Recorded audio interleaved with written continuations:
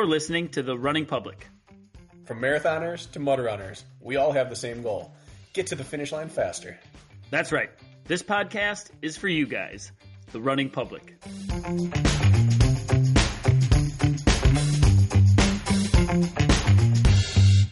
Can you hear me still? Yeah. Okay. I'm like paranoid that the same thing's going to happen again. But I'm at home, so this should be fine. Hopefully. Should be good. All right, cool. Yeah, you're not working today. Are you playing a full day of hooky, or are you working from home today, Meg? I'm working from home. I haven't even logged in yet, so working from home is not going well. It's 11 a.m. your time now? Yeah, it's literally, I've worked out twice. Like, I just don't even care. I'm like, whatever, I'm just taking the whole weekend. You brought something up. So we tried to record with you, Meg, 2 weeks ago, and you were in your car in the parking lot at work, I think it was, and it didn't work out.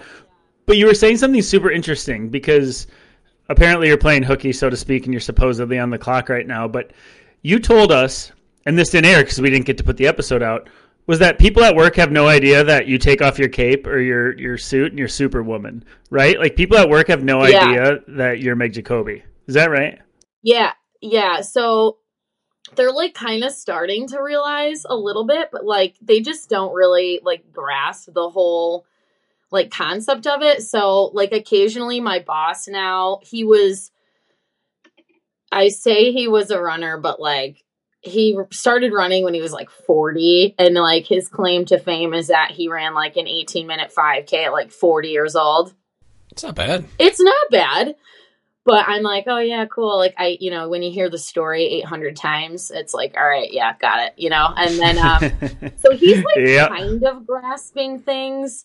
So occasionally he'll like ask me how a race went, and then he'll like put a picture of me from the race in our like department meeting slideshow, which is so embarrassing. It's like so nice, like he's trying, but I'm like, I'd rather not at that point. So, but yeah, like people don't have any idea like what it means really, like they're just like, I don't know, was CrossFit cool? Like that's fun, and so they don't really get it. So it is very, like every time I've had like a crazy weekend. So like in Anaheim when I had gotten the world record and like I was a sub 60 first female performance, like I come back on Monday to work and it's like such a high to like such a low. You're just like, and then, they're like, Meg, where's the reports? And you're like, I don't know. I was too busy being an athlete this weekend. I didn't do them. You know what I mean? So it's very humbling. It's funny how race attire feels so normal until you see it at your place of employment. Yeah. When I first started racing OCR, I was still teaching at the time. And someone, after the Spartan World Championships, they were like, how'd you do? I was like, well, I did all right. They're like, is there a race video? I'm like, yeah, there is. And we pull it up and they're like, Crocker's in his underwear. I'm like, all right, we're done. Yeah.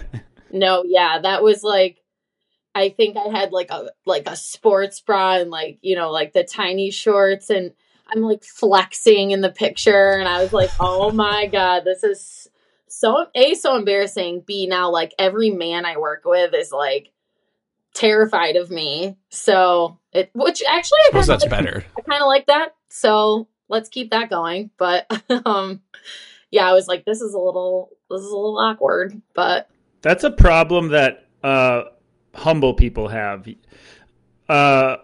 Which you have confidence, but you also have humility. It's like the great Hobie Call, who is very confident, but also very grounded at the same time, would go to work and they didn't even know he Spartan raced and I don't think they knew he did that. He just didn't talk about it. It wasn't his coworkers' fault that they had no idea. It was his fault, and it's your fault because you don't even want to dwell on it with him. You don't even want to let him in. You want to keep that separate. Right? It's probably no fault of theirs. Yeah. It's just like, you don't take the time to let them know how badass you are. And even if you told them, like, what merit would that hold? Right? I don't know. It's just an interesting position to be in. You have a second life. It's right. It's a few of my coworkers are like my age. So we obviously, we follow each other on social media. So a lot of this time, like if they bring it up to me at work, it's because they saw like my story post or something. It's not because I'm like, hey, I just did this awesome thing this weekend. They're more like, hey, that was so cool. Like, and they know just because of like taking time off, they kind of know like a little bit about like my plans and where I'm going. So, and like what it's for, just because I have to like communicate with them, obviously, because they're like covering for me. So, but yeah, it is. And Jarrett Newby and I both work for the same company, and we talk about this all the time because we'll like he'll go to the Go Ruck, he did super good at Go Ruck games, and he comes back and people are like, oh, like, how's it going, Jarrett? What'd you do this weekend? And they're telling him like, oh, I mowed my lawn and I did all this stuff. And he's just like, yeah, like me too, and really he did like a 3-day insane competition with like a 16-mile beach run, or like I ran with him in the half marathon. He broke the like half marathon ruck world record with like a 60-pound bag on his back. We're running like 7-minute pace for 13 miles. Like that was not slow for me. I'm like, how is he doing this with this 60 pounds on his back? And like people just don't, so we always like talk about it, which is funny. So at least we have each other. But speaking of Jarrett, we were talking on Race Brain this week about it came up like freakish traits in the sport. Yeah. Like people who have that. What is the comparison to Jared's running under weight talent? Like what he can do running under a heavy carry or a pack. Is there anything, does anyone else in any sport that you know of have such a freakish standalone skill? No, I really don't. Not that like comes to my mind. It's crazy impressive. And he started training for Go Ruck Games last year in the spring, and he just kind of like never really stopped it. And it seems like it just became this like crazy skill that he had like in his repertoire that he didn't even really know about. But that's like so him though, is like he does the most extreme things, and like, but he's also not like overly trying to compete, like, cause I think he's just at the point where he's like 36 and he has 2 children and he's married and his kids are young. So I think he just like does these challenges to just like for him, like just for him, for his own weird goals that he has in his head. But like, he's an incredibly impressive person. And I wish more people knew about him so he like got the real credit that he deserves, because he is such a talented athlete. I think it's just, like life is kind of like came up, for him. And I think that's kind of like where he's at. So, because even in Hyrox, like I really feel like he really tried this year. And I think just like had some things that just weren't really going his way. And I really hope he doesn't give up on it, because I really think that he can be an absolute hammer in Hyrox. Yeah. So I hope he goes for it next year. Kirk, I don't know if you know Newby's stats, but I think he was 150. I think he was under that. I think he was 148, if I'm not mistaken. Really? Yeah. Quick. Never ran cross country either. He played soccer. He was a really good soccer player. So he ran cross country in college and was pretty good at it. But obviously track was more like his thing. So if someone came into the sport right now who had a 148 college PR and the world half marathon record for running with, was it 60 pounds on his back? Or is it 40? 60. 60, 7-minute pace for 13 miles with 60 pounds on his back. The world would be lit on fire with, what is this guy about to do? Yeah. But people don't talk about him outside of the people who compete against him at his, and he kind of does niche events like Go Ruck, or he does, the East Coast gnarly stuff, but he's not like out there on social media and going after things. But if those were the only 2 things you knew about an athlete, you'd be worried about what he's about to do at any version of OCR hybrid that he was about to do. Yeah. And he even did really well he did Hunter's Battle Bunker last year. Did super well at it. I think he was just more focused on like the Go Ruck stuff this year, so he didn't even do the combine for it. And like the combine was a little bit different. Like Battle Bunker last year was a whole different thing than it is now. So it was very like niche to like, there wasn't running really. I mean, there's a mile run. Like that's not really, there's not a lot of running. It was like Metcon strength stuff. And so I think that he just wasn't really into it. But like he came in second at Battle Bunker last year, I think, against obviously some pretty talented people that we all recognize. So yeah, he's awesome. I think you got to go all in our sport in one avenue or be seen very frequently to get your recognition. Like the reason, well, obviously you're a very high performer, Meg, that's going without saying, but your frequency of availability has also been what's caused you to be Rookie of the Year, I just saw, for example. No duh. But Yeah. I think that's probably a little bit of it, right? Like it's what have you done for me lately? And if you're not doing it lately and consistent, then you just fall off people's radar. It's exactly what this sport is. It's like one night stand racing. Unless you keep showing up repeatedly, then people take you seriously, right? Yeah, I think the power of like the social media side too is pretty insane. And that's something like I've totally not really had before. And then now it's like, I don't know, like just the amount of support, but also the amount of like people want to see what you're doing. Like that kind of stuff too has been, I mean, that's played a big part for me, I feel like. Yeah. I wonder with people like you, this is a little bit of a pivot. Going back to you talking about work though, like I'm Bracken, you got to wonder the same damn thing. Like it crosses my mind more often than it should, like how people like you keep a job. And I mean that like in a very endearing way. Yeah. With your flexibility of schedule, when you're working for the man, you're doing it all. You have a home life. Like, holy smokes. Like, can you walk me through that? There's a handful of people in our sport that I wonder that about. A Rylan Shadig who works, yes, it's a different type job, and he works multiple days in a row at a fire station and then has multiple days free. Whatever. How do you do it? Yeah. Like, how does that work? Are you on borrowed time right now, or are you good to go? Are you balancing it all? So it's funny you say that because I was like just kind of having this like epiphany on my flight home yesterday. I was like, this is unsustainable. Like I'm not going to be able to keep working 40 hours a week and competing at the level that I am, or just having the opportunity. Hyrox gave us like a rundown of what next season could potentially look like. And from the looks of it, it would require potentially a lot more travel. And so this is already something I'm thinking about because I'm like, I've been burning through the PTO, let's put it that way. So, but yeah, it has been, if I didn't have an amazing support system at home, like I'm a single parent, but my daughter's father and I get along super well. We co-parent super well. We have for years. My parents are super involved. They help out a ton. Like I got home and my mom like cleaned my house.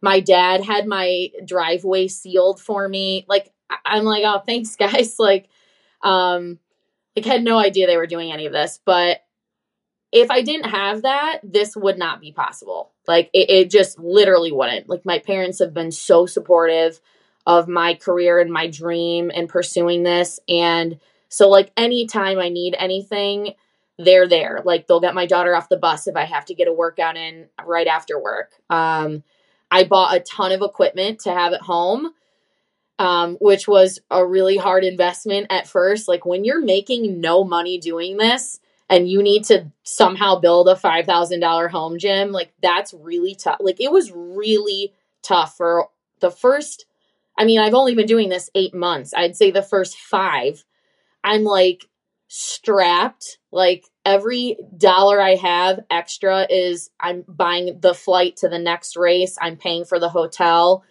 and in hopes that I'm going to make money, prize money in hopes, or that maybe someone will want to sponsor me and like, it'll all come back in some way. But I realized that I needed accessibility in order to get everything done because having a child, and my daughter also plays sports. So like, and in the fall, I was coaching varsity cross country when I started all of this. So like, I'm in the like hotel at States and the week later is the DECA World Championships.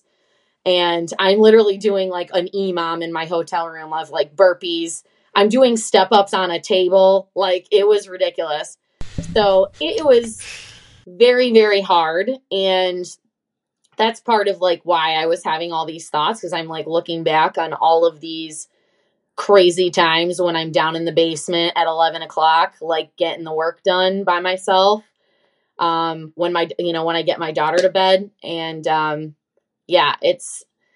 I'm realizing that if this is something I really want to pursue to the highest level, and that I know I'm capable of doing something with this, especially after I think what I've done recently, like I need to make some life changes maybe. So, I think we're heading in the route of like maybe not working 40 hours, but figuring something out there. So I find myself right now in listener mode, where I'm listening to this rather than like being a part of it. And right off the bat, as a listener, what I would want to know is, what does your $5,000 home gym look like? Like, what did you prioritize? Because we all go through this. Yeah. All right. Is a treadmill better, or an assault run, or an air runner? And do I need a bike, or should I just stick to ski? Can I get by without a skier? So I want to know, like, break it down. What does your setup look like? So I have a rower, assault bike, and ski erg. And those were really big pieces for me because I do a lot of EMOM or E2 mom machine work, or even just like long machine work intervals. And those are things that like I would end up doing at the end of the day and like have to drag my daughter to the gym like to go do. And there are days when she's like cool with it. And there are days where she's like, seriously, like we have to go work out now. And so those were things that I knew, like if I had at home, there's a lot I could do with them. Like even just doing different Metcon type stuff, or like really long wads of strength with, machine work. I have sandbags. I have 2 50-pound kettlebells in case I want to do farmers up and down the driveway. And I have a full rack bench, all the weights. I have a lot of dumbbells. I love strength training. That's a huge part of what I do. Just to keep, I think strength's really important in an event like Hyrox, especially. So, not like crazy, like I don't need to be deadlifting 405 or anything, but, just maintaining that I think has been really important. So it's like, if I can go get a lift in the morning or at night and not have to leave my house, that's a big win for my daughter. I love going to the gym and doing the work and all that. So it's more about like helping her not have to make sacrifices. But Concept 2 did just recently send me a ski erg. So that's a new thing that I have. And like, ooh. Thank you. Like that is going to make a world of difference for me. So that's kind of what it looks like for now. I have a box, I have a wall ball. I have pretty much all the tools. But it's just in like an unfinished, my basement's not finished. It's like real raw down there. So yeah. Do you have a sled? I do not. That's next on my list because my gym actually just recently decided to buy the tanks, which are great because now I have that for DECA, but they are getting rid of the regular weighted sleds. So like in my recent Hyrox training, I've been putting like 300 pounds of sandballs on the tank to try to make it like the Hyrox sled, like the stimulus of the Hyrox sled, but it just really isn't the same thing at all. So you got to get those sleds from your gym. I got to get the sled, and then I got to call Rich and ask him how I figure out that carpet from Home Depot that he bought, that he cut in half. And you have a treadmill? I do not. That's also another thing that I need to get. For hybrid racing, we're getting into the weeds here, but that's okay. Do you think for hybrid racing, a treadmill makes more sense or some sort of manual runner, an air runner? It's a tough question. My gym doesn't really have the air runners, so I haven't used them too much. I do like the idea that you are kind of setting your own pace, but I've done all of my hybrid training on a motorized treadmill, and I would say that my season's gone pretty well. So, it also allows me to, I like that I can then push my pace more on that and get that feel and that stimulus. Like, even though I'm setting it at 5:40, I like knowing how that's going to feel and how that affects me. And then the next station after, and kind of like having that type of data. So, I don't know. It's worked for me. So it's like, if it ain't broke, don't fix it kind of thing. Right. And the air runners are like so expensive. It's foolish. It's just metal. It is. Unless they're like hooking me up with one, I'll probably just spend a third of the price on a treadmill. But that's just me. Yeah, that makes sense. Kirk, I know I derailed us, but I had to know. No, you didn't derail us. There's no such thing as a derailment here. I kind of want to do things in reverse order with you today, Meg, only because I want to get to know you as like a human athlete. Very curious, like how you even stumbled upon all of this and your background. However, you're just so damn close off of the Hyrox World Champs that I feel like if we didn't talk to you about, like, try to unbox this last weekend first, I think we would be doing it a disservice. So, Bracken, are you cool with that if we kind of talk the World Champs and then we go back a little bit? Are you fine with that? I know it's non-traditional for us. I think we can let it slide. Can you? I would like to, because I'm dying to know how it's, because I don't know if we're the first long format conversation you've had since. You are. Like, can you? Okay, so can you talk to us about it? Where does your mind first go when you think back on this last weekend?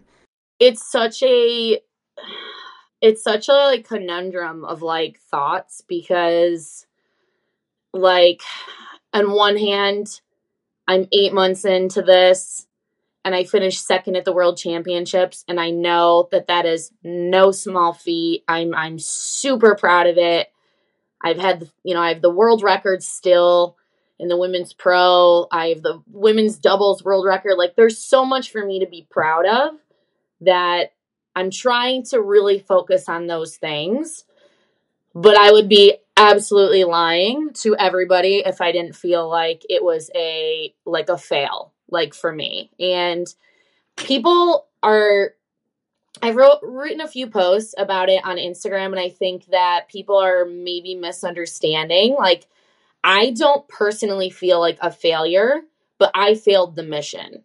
The mission was to win the world championship. I was the fastest woman. I came in seated first, and I didn't pull it off. That's a failure. Like, when you're at this point, and I know it's early, so like I'm so appreciative of it, and I certainly didn't go in expecting it to be an easy win. I know the women that I compete against. I knew there were several women that could have been in the conversation, even with Michaela Norman dropping out. I love Lauren Weeks. We had some really, really nice moments together after we crossed the finish line. I think we both respect the hell out of each other. We keep pushing each other to be better. I think we are together pushing the sport in an amazing direction, and I'm very happy to be a part of that. But like, I didn't complete the task, and that feels really crappy, obviously. And the crappiest part about it is that the part of the race that I feel most confident and strongest in was what went the worst for me. I did not run well. You will never win a Hyrox not running well. You will never win it stationing well. And I stationed crazy good. And that is why it's so weird, because I'm like, I didn't run well. My legs didn't feel good running, but I still had the fastest 1 or 2 time on almost every single station. And I was catching on every single station. But running is my thing. I'm the runner girl. That's what I'm known for. That's what I'm known to like have in my repertoire in this hybrid space, is my experience running, my times, things that I've done in running. So to not have that, like, I was I was surprised a little bit. But I was just like, wow, this really sucks. Like, this is what I felt like I had in my arsenal. So yeah, it's been a really big like mix of feelings, I would say. Yeah, you're going through right now what we've seen a lot when athletes are real about their perceptions of their performance after a non-win. And I've received a few times, Kirk, I don't know if you have, we've seen some of the top end people in the sport when they get done with a race and they're like all credit to everyone out there, but that was a bad race. And people love to say, or like, that was a fail, or that was a failure, I didn't execute. People from the outside are so used to failing as a negative occurrence, and it says something about you as a person that they don't want to hear that from an athlete. Yeah. Where they forget that in sport, like, you can fail and have a good day. Yeah. You can fail and be proud of yourself. You can fail and it moves you forward, or you can fail, be really not proud of yourself and be okay.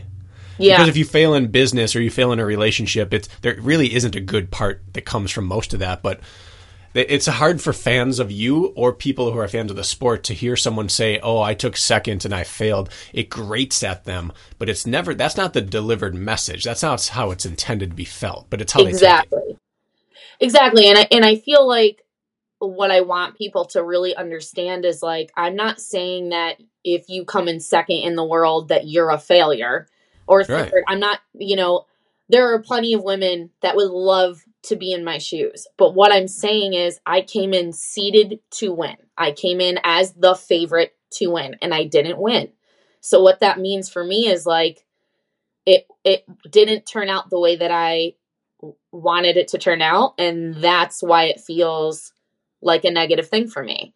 And then, like, it's, like I said, it's a conundrum of feelings because I am super damn proud of what I've accomplished.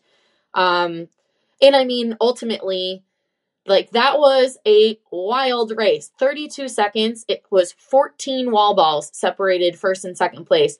We were neck and neck the entire time. Like, this, it was an amazing, exciting, the most exciting race I've ever done in my entire life. So in so many ways, it's very, very positive. But when you come in and you are blazing a trail of, this is the bar, and I set the bar super, super high, and I set it really high right before this race by throwing down that crazy time, anything less than that doesn't feel like what I know I'm capable of doing. Does that make sense? So it's 100%. Yeah. So it was really hard. It was, Lauren and I had some really good conversation. There were a couple things in the race that, like, one thing, my rope literally came off my sled on the sled pull.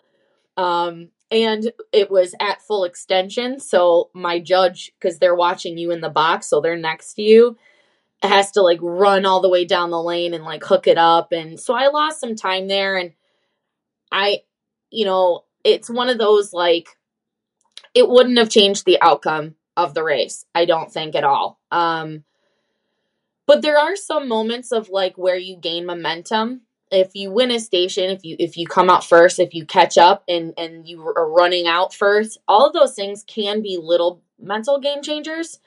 So I do wonder, like, how I would have performed if that hadn't happened. Like, I don't think it affected me mentally because I think I'm a really sound competitor, where I don't get shaken up in the competition by things.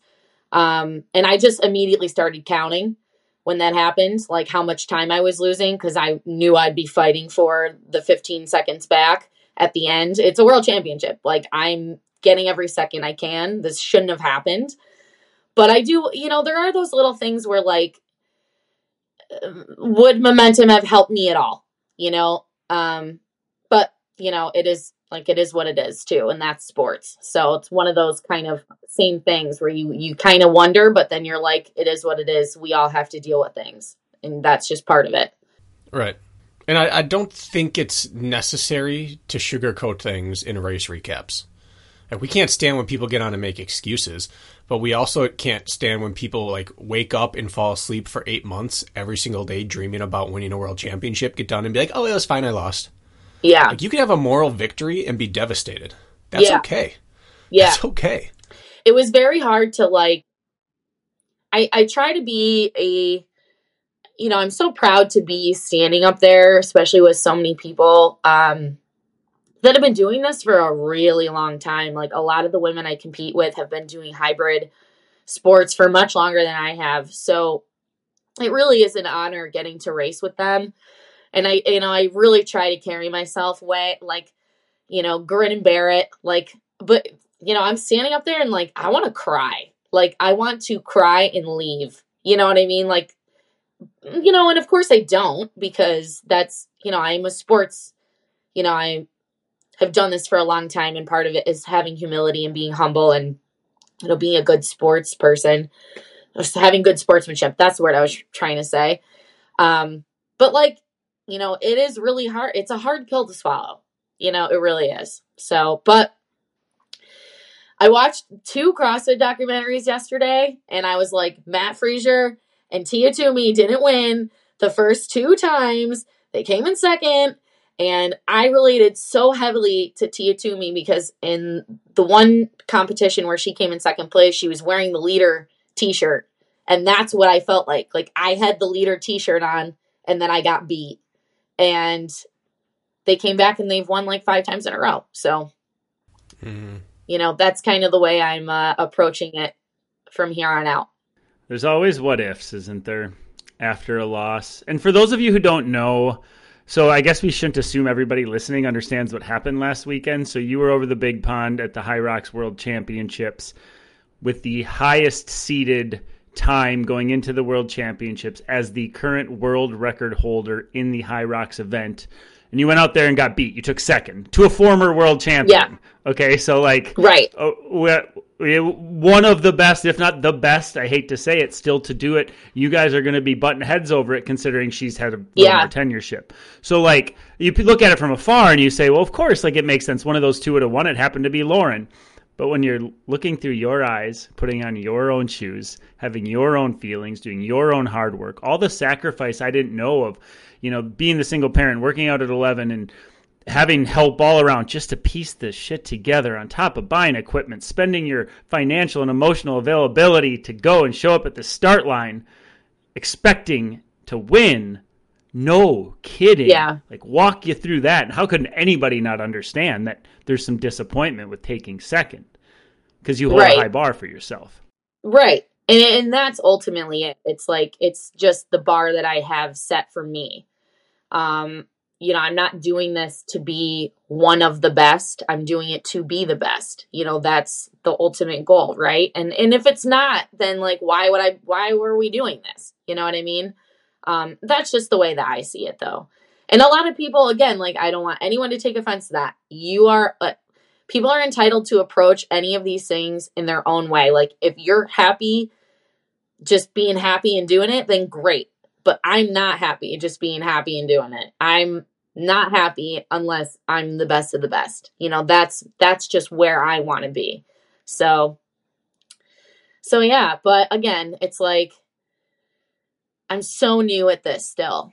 And that's something that I also was really thinking heavily about was, of course, Lauren is going to perform exceptionally well. She's been doing this for 4 years now, so much more race experience than I have.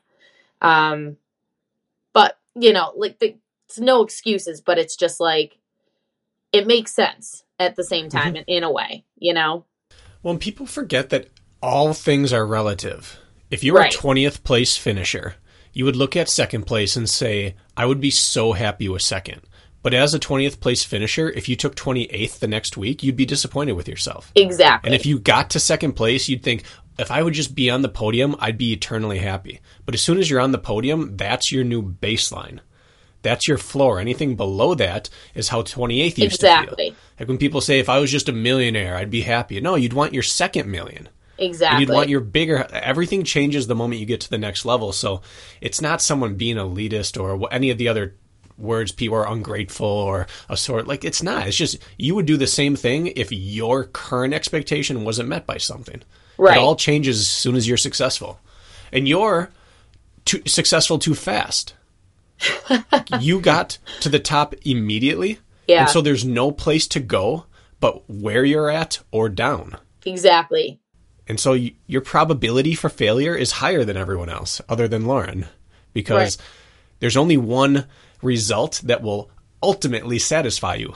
There's a million places to be had, but only one really ticks the box. Exactly. That's like the most perfect way to have put it.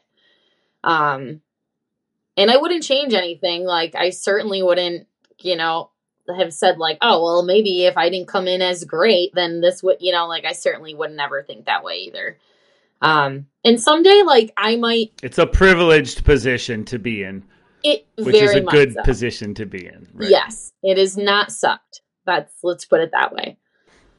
Well, and realistically, if Lauren doesn't take the last 6 to 8 weeks and shore up her farmer's carry, you're sitting here as the world champ. Like, you had a sled pull go wrong. You had your running kind of vacate you on the first half of every run. And you still would have won the world championship because she went 30 seconds faster on her farmer's carry than she ever really has done before in her life. It took the greatest farmer's carry she's ever had, ever, to beat you by 30 seconds. Yeah. So it's one of those things where you understand on your off day, you still would have won it without her having the best performance she's ever had in 4 years. And that's one of the things that I've really thought heavily about was, like, on an off day, I was 30 seconds behind first place at the World Championships. Like, and I did not have, like, I didn't feel great really from start to finish of that race. And that's something that I'm trying to figure out, like, why,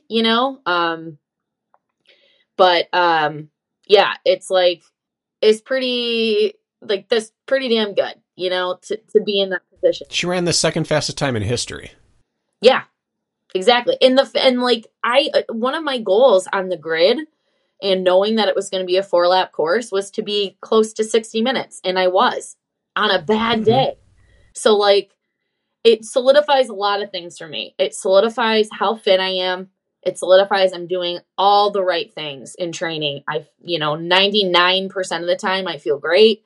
Like, the training is working. It's been working. That 58 wasn't bullshit, clearly, because on a shitty day on the grid, I still ran 60 minutes. And we know that, like, the grid style sucks up a lot of time on certain events. So it's just, there's a lot of, like, positives to take away from it. Well, and you referenced Fraser and Toomey. And just like Mark Allen or any of these people that couldn't break through and then didn't lose for like a decade, I think all three of them, they don't go 5-time champion unless they lose. Yeah. Like, if you win your first one, you're just not as aware of the holes that could possibly exist in your game, and there's a little less fire. So no one wants to hear, like, this is the best thing for you. But if you win 5, it's because you lost 1. If you win 1, you might not win 5 in a row. No, I completely agree with you. And I think Hunter is another example of it. He didn't win the first time that he went out there and did it. And now he's won the last 3 years in a row. And so I do think that will play a really big role in, what's motivating me. So be scared, ladies. You heard it here. I think they're already scared. When you crossed the finish line, we couldn't pick up a lot of athlete audio. By the way, Pat Hyrox on the back for the production. The production value is the best thing we've seen in OCR hybrid since the dawn of these type of competitions. The energy, like, you could feel the energy as somebody watching with the crowd and the stands and it was all encompassing. It had to be the most electric event you've competed in, I imagine, maybe in your life. Absolutely. Which they did a fantastic job. And Bragg and I will be the first to gripe about coverage and how the events feel. You go from watching like a Spartan 3K event in Big Bear and there's 4 spectators, and then you go watch a Hyrox. I mean, it's a world champs, granted, but oh my God, production value is fantastic. Did it feel as energetic as it looked? Absolutely. Like, the coolest thing I've probably ever experienced was, because I was seated first, I got to do it first. And I think it was, like, kind of the coolest at that moment because there was so much smoke. But, like, I walk up on the stage and they announce my name and there's all this smoke and the crowd is going crazy. Oh my God. It was like the coolest moment of my entire life, literally. And, like, I get to run down. I don't know. It was very cool. It was kind of nerve-wracking, of course, because then you're standing on the line and you have like 3,000 people staring at you. I've competed at big track meets, in college and all these things, but in a track meet, all eyes aren't on you. There's 12 other events happening at the same time. There's a high jump, there's a pole vault going on, there's throwing over here. All the people there, even at a big meet, they're not all watching the 3K on the track, so this was intense, it was amazing. And they did do an amazing job in like coming around that corner with all the crowd. And I actually had 4 of my friends traveled over with me to just like support me. They were standing like right by the out arch. So they were right there in the front every time. So I got to pass them every single time. Like it really was like the coolest thing I've ever seen. And, it made Deca Worlds like really, really underwhelming. Let's put it that way. So Deca's got to step their game up because that was very, very cool. Yeah. One follow-up question about the audio, which I was going to ask is, we didn't pick up much audio, so the crowd, the athletes, little, jabbers back and forth, some of that.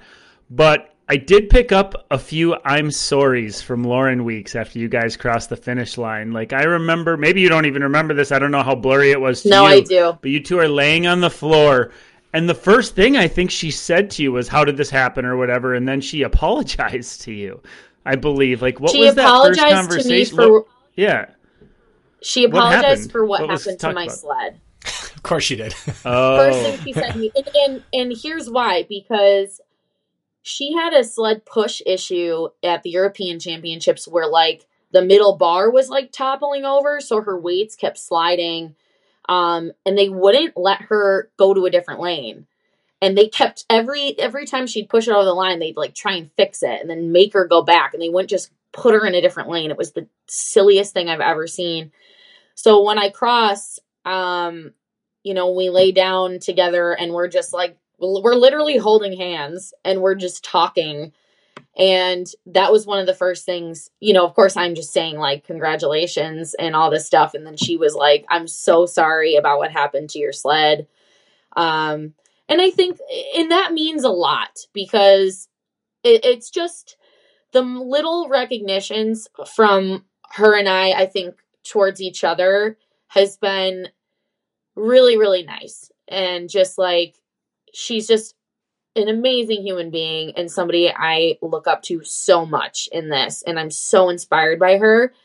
And so that means a lot to me because I really do look up to her. Like, I think we're the same age, but I kind of look at her as like the older sister of Hyrox. You know what I mean? So it was really nice. And like, I just said how cool it was that we get to do this for our daughters. And we have that, mom to daughter thing in common. And I posted a picture that my daughter's father sent me of her sitting in front of the TV watching my race. And like, I know that it's just a very cool thing that she and I get to have this experience together. And I know her daughter's a baby, so she might not see this the way my daughter is seeing it right now. But like someday she'll understand like how amazing her mom is. And I just think that that's really cool. So that was like literally half the conversation. We were just like momming it out on the stage. But yeah, she's just such a kind competitor. She just really is. And I think I am too, but I'm very intense and I'm very bubbly and I'm very like, this is who I am and like that kind of thing. And she does it in a quieter way. And I think that that's really, just really special and unique to her. It was such a stark contrast to Hunter and Megita's interactions on course. Yeah, I saw that video and I was like, what happened? I don't know the whole backstory to this, so if you have the deets, I would love to hear them. Oh, I mean, not to make this a TMZ hour, but Megita, from the beginning, has taken shots at Hunter to get his shine, to get into his first pro race or elite race or whatever. And then after after the Hyrox Chicago coverage, Megita just went kind of off the rails on a podcast about Hunter. Oh, and said okay. some just really, really personally attacking things. It went beyond like the professional coverage of the event, which there might have been merit for, and it went into like really profane, definitive statements about Hunter as a person. Yeah. And Hunter has tolerated Dave in the past, and I think that was kind of the end of it. Yeah. But anyways, you like in boxing, they know how you sell a fight by starting drama. Yep. And they sell it, and then afterwards it falls apart, and you have to move on to the next one. Right. And so even though these like huge dramatic rivalries are so great for bringing eyes to the sport, they collapse under their own weight because it's not sustainable. Yep. What you and Lauren have is something that can build race to race, where it's not thriving off of negative emotion, and so it's not going to consume it all up. And you can have this like knockdown, drag out war, and then hug. And then like give each other all their due, and then spend the next 8 weeks only thinking about that person to crush their soul again. And it's like it's a sustainable cycle rather than these hatred rivalries that can't last. And it's so much more positive because it's like, of course, I think we both, I'm sure she wants to beat me just as much as I want to beat her, but it's done in a positive, respectful way. And I think that that's really important. And I'm not one to like I have no interest in any of that, like trash talk type stuff. Like there was a video that came out about Hunter and I, where I think it was Matt B. Davis's thing. And like our competitors were asked if we were beatable, and it was posted the day of the race. I hate that stuff so much. I do not want any part of that. If I ever get asked to have that conversation about somebody else, I will say no. Because that's just not like what I'm about or what I'm here for, you know, and they might be in good fun and it's great for likes and clicks and all that type of thing. But ultimately we're just human beings. We're just people trying to do the best that we can. And even if we're fierce competitors, like, you know, we have feelings. So it's just something that I'm very aware of, having kind of seen some of it already in the last few months, it targeted towards me. So yeah, just, I don't know. But yes, when I saw the video, I was like, oh my God, what is going on? What drama did I miss? So thank you for sharing. You're so welcome. Not that this is about lip service to Lauren. And we've talked to Lauren. We had a great conversation with Lauren Weeks. If you want to go back a few months, we talked to her pre-World Champs. But if you're going to lose to somebody, you want to lose to somebody who's earned it, right? Who's run with balls, we'll call it. And it's not like you faded and got nipped in the back half. It's like if you lose, you want to feel like whoever beat you earned it on that day. They didn't get lucky or it fell their way. It leads me to my last question about it, really. But there has to, it's like very lightly rose-tinted glasses on losing, I would call it. But what did you need to do differently to win? Was it the fact that systemically your body just wasn't quite where it needed to be on race day? Is that it? Or like, how could you have won that race given how you felt? Like now that you've had to reflect? I think that was really, really it for me. Because I do believe that I would have been able to keep up on the runs, especially. And I think I've raced Lauren before where I kind of allowed her to have a little bit of a lead on me and then made a move later in the race. And what happened was I started making the move on the row and I caught up, and I didn't row overly hard for myself, but my legs actually really started cramping and I couldn't run off the row. And then when I'm doing my farmer's carries, my quads and my calves are like literally cramping up and I just couldn't really move quickly like the way that I normally do. Farmers is usually a station that I'm really strong at. Lunges is a station I'm extremely strong at. So I know that if I can run late in the game and then hammer those stations like I know I can, I always feel like I feel confident even allowing her to have a lead that I will overtake. And I did that in Chicago. And so that's really how I was planning on approaching the race. Something was going on with my body that I've never experienced before. Where like, and it's a similar feeling to how I felt. This is really interesting. I felt this in the last 2 miles of like every half marathon I've ever done, where I start cramping up everywhere. My calves start cramping. I don't know what it is or why. I know other people fuel during Hyrox. I've never personally felt like it was a long enough race to need to do that, but something was going on. I don't know if I needed more sodium. I was super hydrated, so I don't know. Something was just weird. And I think that impacted me heavily. And had it not, I think that I probably would have been closer. Maybe not have won. Because like I said, Lauren had a hell of a race. Like, she had a phenomenal race. So I certainly don't want to take anything away from her, but just something was definitely off for me. The great Steve Prefontaine said this about racing his competitors back in the day. He always wanted to race his competitors, get his shot at La Sévère before the Olympics. And he said, well, you can stay on your home turf and you can let them wonder what you're capable of, but then you're going to wonder what they're capable of, or you can go meet them square on and learn each other now. And I think, unfortunately, on your side of this, the fact that you and Lauren have had a chance to butt heads, the fact that your face is on her dartboard the back half of the race, knowing what's happened to her in the past, it's like, well, what do good athletes do? They fix the problems, right? Yeah. And she fixed the problem. Yeah, definitely. I cramped in every race I've run internationally over 45 minutes. And I've only cramped 2 times domestically in like 200 races. And for some people, it's totally fine. There's other things that I've done that I did over the week that I know now were rookie mistakes.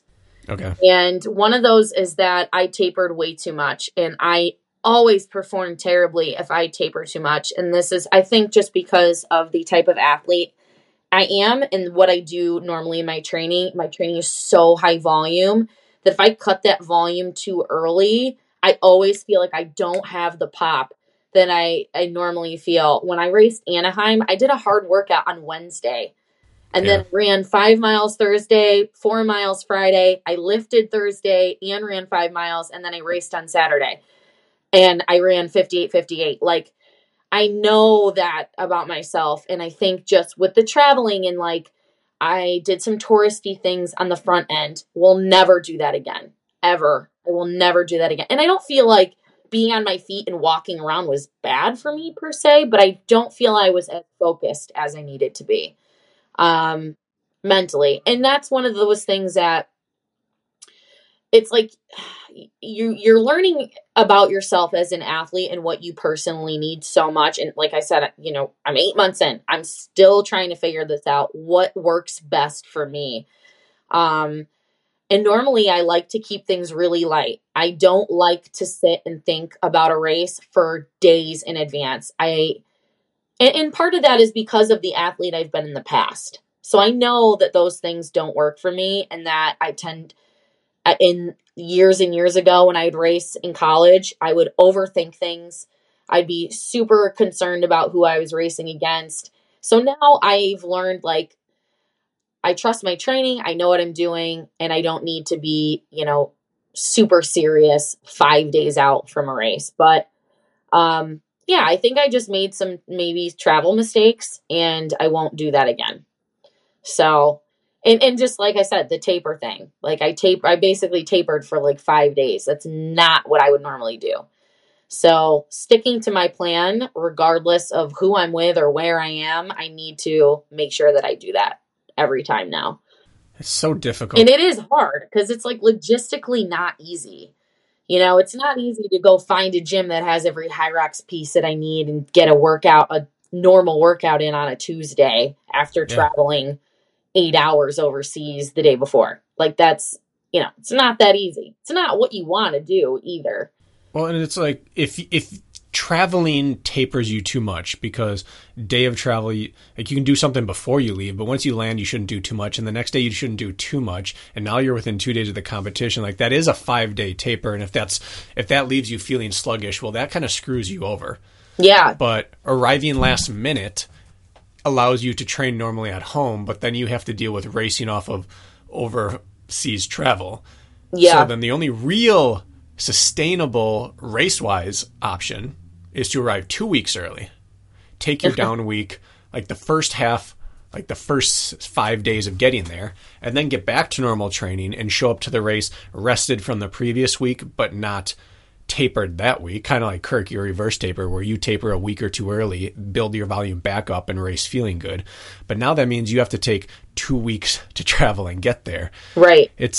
There are some people who can just travel and race. Yeah. And for everyone else, it's like, where do I give? Because something has to give. How does this equation balance the best it can? And that's really difficult, because how many times do you have to practice it? Right. Exactly.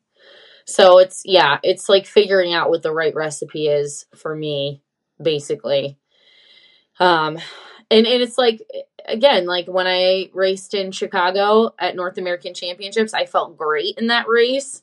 Mm-hmm. Because I traveled 2 days before, and it's a 2-hour flight. So it's like trying to figure that out has been and will continue to be a challenge, I think. But, I'm not the only one doing it either. So it's like no excuses at the same time. I got to figure it out and just learn how to race.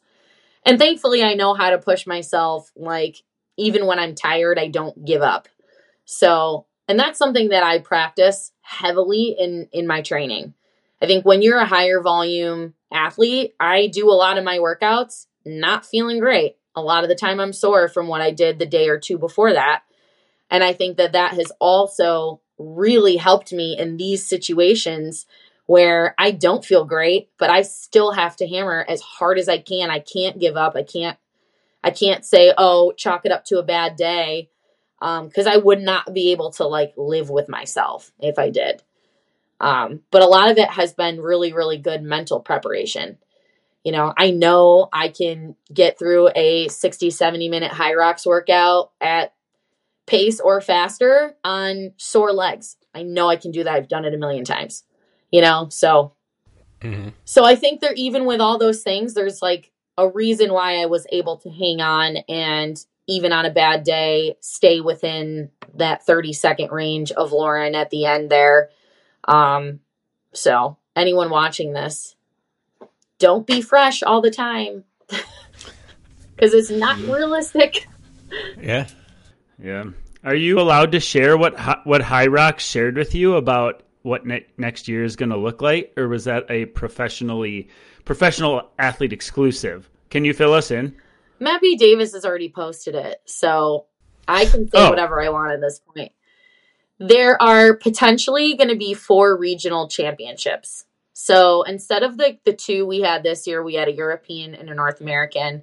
There are potentially going to be 4. This is part of why I need to figure out my job, because 4 opportunities to podium and make money. And that's obviously a huge part of me being able to continue doing this. You have to have 1 time in a normal season race to obviously get they're sticking with the Elite 15. So you have to have your Elite 15 spot. And then even if you race in a regional championship and podium and qualify for the Worlds, because that gets you the automatic spot. They're doing 4 with 3 automatic to Worlds. No roll down, though. No roll down. You can still get bumped out of the Elite 15 and then not be eligible for the next regional race. Does that make sense? Are you saying logically, or do we understand what you're saying? Logically, it doesn't make sense. But yes, do you understand what I'm saying? Mm-hmm. Yeah. So I believe so. They're going to do also a last chance race with 3 potential podium. I don't know. That part I'm confused by, because likely it won't be a complete different podium at every single regional race, right? Like we saw, it was the same 3 people for the women. The men's was a little bit different, but Sandy was in both. So Also, I heard it's your average of your 2 best times. So to get in by time, because if the podium stuff doesn't swap, then it's just top 3 and then next best 12. Because it's like the same thing. If it was like Michaela, Lauren, and I podiumed at all 4 of those regional championships, and there are still 12 spots by time, and they will combine the average of 2 times. I like this because they're trying to resolve the course differentiality issue. That's their solution. That's why I don't like it. I think that's smart. I do like it for that reason. I do too, because if you're a consistent racer like myself, if I didn't go to any regionals and podium and get an automatic spot, like I'm good because my average time is going to be basically the same anyway.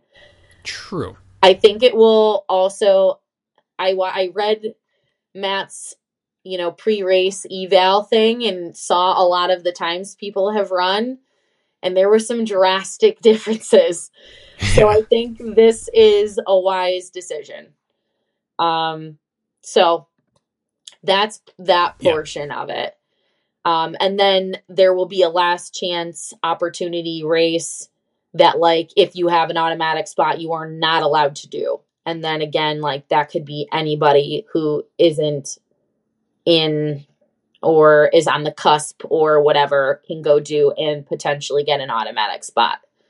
It's the Tom Hogan race. Exactly.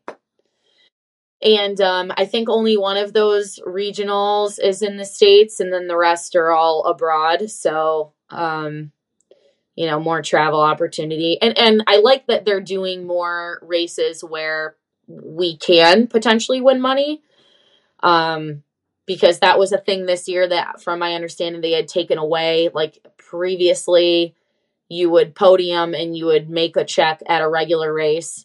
And they did away with that this year. And then they only went to having 3 chances for people to earn cash. So now there are more, which is great. And it's a sign that it's growing, I think, too.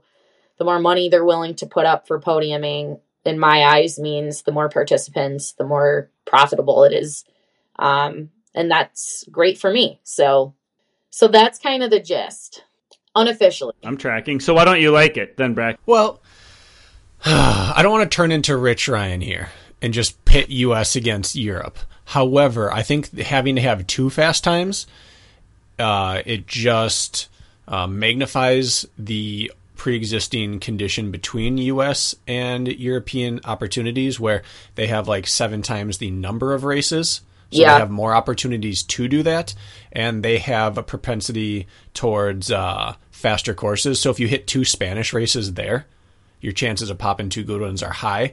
Whereas here, like our women are so strong that it seemed like you just got in because you're good. But our guys who need to find the right course, like you might find it in Dallas, and you might not find it in LA, and now there's only 2 other races in the US that year. Right. So the chances of finding 2 fast courses are twice as bad as finding 1 fast course in the US. And overseas, there's just more opportunities to do so. So I think it actually makes it harder for U.S. men to qualify, but it makes it more fair that you can't find one crazy course where maybe it's only 900 meters of running or whatever it is. It does fix half the problem, but I think it magnifies the other half of the problem. I think a lot of, from being in the briefing and hearing things from other people, I think that the men especially are still very unhappy that it's only 15 people. I think that was a hope that a lot of people were hoping they would extend the field maybe to 20, maybe to 30. And so. Although, how do you keep something exciting as you make it exclusive? Right. There is that piece to it. Anyway, rumored World Championship location. Are you allowed to reveal that? I think Florida.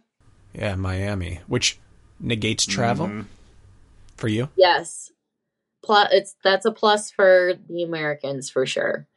And my family is like stoked to hear that, because then they will come and get to do the whole thing, and my daughter will get to come. So that's really cool. I hope that's amazing. I hope that's what happens. Yeah. So to set the stage here, you are the world record holder at Hyrox, which is, for anyone who's listening from the running community, it's a competition where you run 8 by 1,000 meters. And in between every run, there is a roughly equivalent time duration of strength work. It should balance out, so at the end of the race, it's roughly somewhere between 50-50 and 60-40 of time spent running to time spent doing strength-based elements. So it's a hybrid competition. Well, Meg's the world record holder by like a minute and a half. Less now. But yeah, less now. Going into World Championships, she'd run 90 seconds faster than any woman ever had. And so is the archetype for this sport. She's incredibly strong, a very fast runner, and can tie them both together. So now I want to know why. Which means we have to go back to the beginning and build out your pathway towards bringing these really 3 different crazy types of skills together, which generally don't exist on this planet. Yeah. So start me early. Basketball was my biggest sport for many, many years. I played travel basketball, I think I started in 4th grade. So that was really the main thing. And we played soccer. We did softball. We did all that kind of stuff. My brother and I were big outdoorsy kids. We were not really allowed inside. We were the kids that came home off the school bus, threw our backpacks in the house, and then we were riding bikes, playing basketball at the park. We were always outside being active. And we were always playing games. So I feel like I just had a very natural competitiveness to me. And my brother's the same way. So it must be something in the way that we were brought up to kind of have that same mindset. But yeah, I was just always outside doing whatever. One of the biggest early memories I have, though, regarding running is my best friend's cousin is actually Molly Huddle. And when I was in 4th grade, my dad took me to one of her high school track meets. We lived 40 minutes away from each other. So we were in the same section in New York State. And she at this time was starting to break records. And I think it was a state qualifier race. So I went and I watched her. And I remember thinking, I want to be just like that. And she ended up going to Notre Dame on a full ride, had set a ton of New York State records in track and cross country. And I was just like, this is what I'm doing. This is what I want to do. I want to be just like her.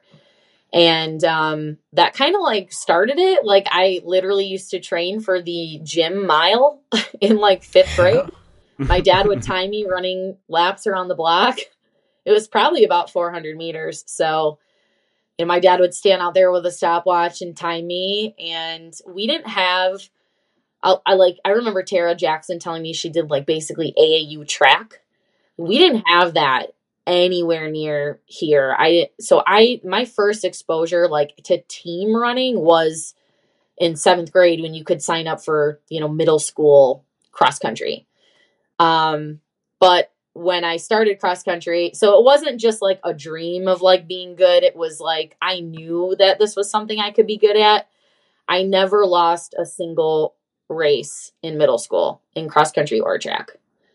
So, they wanted to pull me up to varsity, do the whole thing. My parents were very smart about it. Had talked to Molly's family, and I did not do that. They actually kept me at the modified level, just having seen a lot of, I think often girls would get brought up early and then burn out. And that was something that my parents were insanely smart about it, even if I hated them for it at the time.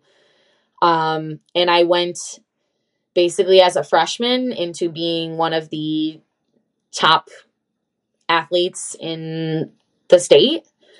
And I knew basically by 8th grade that I could go Division I in this if I kept working hard.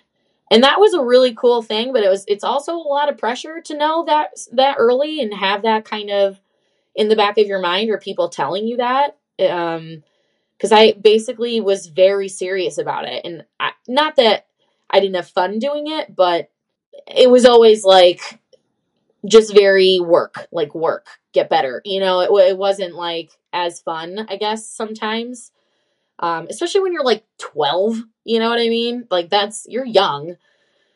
And so basketball was something that I always did because I loved, like, it was so fun to me to be a part of like a different type of team. And I arguably probably could have played basketball in college too. I just chose to focus myself on running. So was still a good basketball player, then I played through my senior year, and then I would sneak over in college and play pickup at the rec center. And if my coaches had ever known that, I would have gotten killed. So that's kind of it. Well, it's not it. Well, there's plenty more. Yeah. One, I'm curious about the family dynamic growing up. Who's initiating these block repeats as a child? Is it like dad is like, well, Meg, if you want to be good, this is what we do? Or were you like, Dad, time me, I want to run around the block? I'm curious about that. No, that was definitely me. That was you. Okay. Yeah. There was no extra pressure on you from authoritative figures in your life. That was all you, their internal drive. That was all me. Definitely not at that point. I was like kind of that kid that I always like say this about myself, like jokingly, but like I'm like a junkyard dog. Like I want to work, and I've always been like that, even as a kid. Like if I like wanted to be good at something, like I really would work for it. Like I did all the little things too, which is so like, I coached high school for years, and that's not something you ever see. Like I'd have to be preaching constantly about doing all the stretching and all this other stuff and like core and strength. And these were things that I did on my own super, super early. And I think I just kind of realized like, this is what you do if you want to be good at something. You just have to work for it. And that mentality is very much from my father. Like if you're not, I just posted about this in my house growing up, and in my house still now with my daughter. If you are not satisfied with the result, you work harder. That's just what you do. You put your nose down, you work harder. Like there's no excuses. There's no blaming the coach. There's no blaming other people. It's, you want to get better, you want to be better, you want to perform better, then you better get better. And that's just kind of how like my brother and I were brought up. And that's so huge because I wasn't the most naturally talented athlete, but I will outwork anybody. And I've always been like that. So that's why I had success. I was not like Molly Huddle. I was not setting records as a 9th grader and all of that. I just worked my ass off. And I know people like don't love hearing that a lot of the time. Like, oh, you have to really work hard to get things you want. Well, yeah. Aren't junkyard dogs like scrappy and kind of vicious? Wouldn't you think like unnecessarily mean? A sled dog's a better I would think example. Like a sled dog. Yeah, I was just thinking. Yeah. I mean, no, I'm all for the grit for sure. I was just curious. Yeah. The junkyard dog sounds more badass. Yeah. It does sound a little more badass. They're scary and intimidating too. Mm-hmm. Usually, you don't want to go near them. I like to pretend like I'm like that. So you got a almost full scholarship to UConn. Yes. And got to compete then in a power conference. Yeah. And what was that like, that transition to D1 from not a massive high school division? What was that landing like? So same thing. Like I was just very aware that I was not going to go in, you go from being a big fish in a small pond to the total opposite. And I think a lot of people struggle with that. I think I was just a person that just had a lot of awareness. Like I knew I wasn't going to be the best on my team walking in. And so I worked tirelessly like all summer to be prepared. And I handled the volume of my freshman year exceptionally well, and it worked. I went from running like a 10:20 my senior year, 3K, maybe a little under that, and to going sub 10 like 5 months later. Like things really were clicking for me. I did the steeplechase only my senior year. And I ran a 7 flat 2K steeple, podiumed at states. I ran it 3 times. And then like I go to UConn and like, that's like my main event in outdoor track. And it did pretty well, in it, having very little experience doing it. Cause like I said, I'd raced it 3 times ever in my life before going to college. So it's like, I forgot what the question was. I just went on a tangent, but what it was like to get to the big pond of yeah. D1 athletics. So like I loved it. It was super exciting for me. And like as a freshman, I think, your goals, if you can make it if you make the Big East Conference Championship meet, like that's pretty big. And I did. So that was, pretty cool. And, I think I was second on my cross country team in the fall. Like I would kept finishing in second place for a team. And, but I knew I wasn't going to go in and like be the star. But yeah, and I had a really great coach. I had a female coach. She was a pro athlete. She had just retired and then started coaching as I was coming in. So she actually was not the coach that recruited me. But she and we have like the same personality. So we just clicked, really well. And yeah, but things obviously ultimately didn't go super great after that first year. So what domino fell first? So one of the biggest things I think for me that I've learned about myself as a runner is that I need strength training to stay healthy. And I had done a lot of that in high school on my own. My parents, like I said, that I was always like, what can I do to be better? And I knew, I should start training. I should strength train. I should do core every day. I should do all these things. So I'd been strength training for a few years at this point. And, this is back in like 2009 where we still have very old school mentalities about running and running training. Mm-hmm. And lifting is not a priority. And even though we had weight room slots twice a week, which is still not very much, we were not really encouraged to go, and we typically ended up missing it. And so I learned very early on that like I'd go home, I'd go back to the gym that I actually still train at now, and I'd get really strong and it would keep me healthy all summer. And then a few months into the season, things would start falling apart again because I wasn't doing that stuff at school. So yeah, I've learned that early on, and that's something that as an adult I do religiously. So that was probably kind of the start of it. And then the other aspect of it was that I was an 18, 19-year-old running 80 miles a week. It's probably under eating, encouraged to probably be under eating. Constantly being talked about my weight. That was a thing, not by my female coach, but by our head coach. And our name would be on a board in the, event center where every athlete can pass by and see.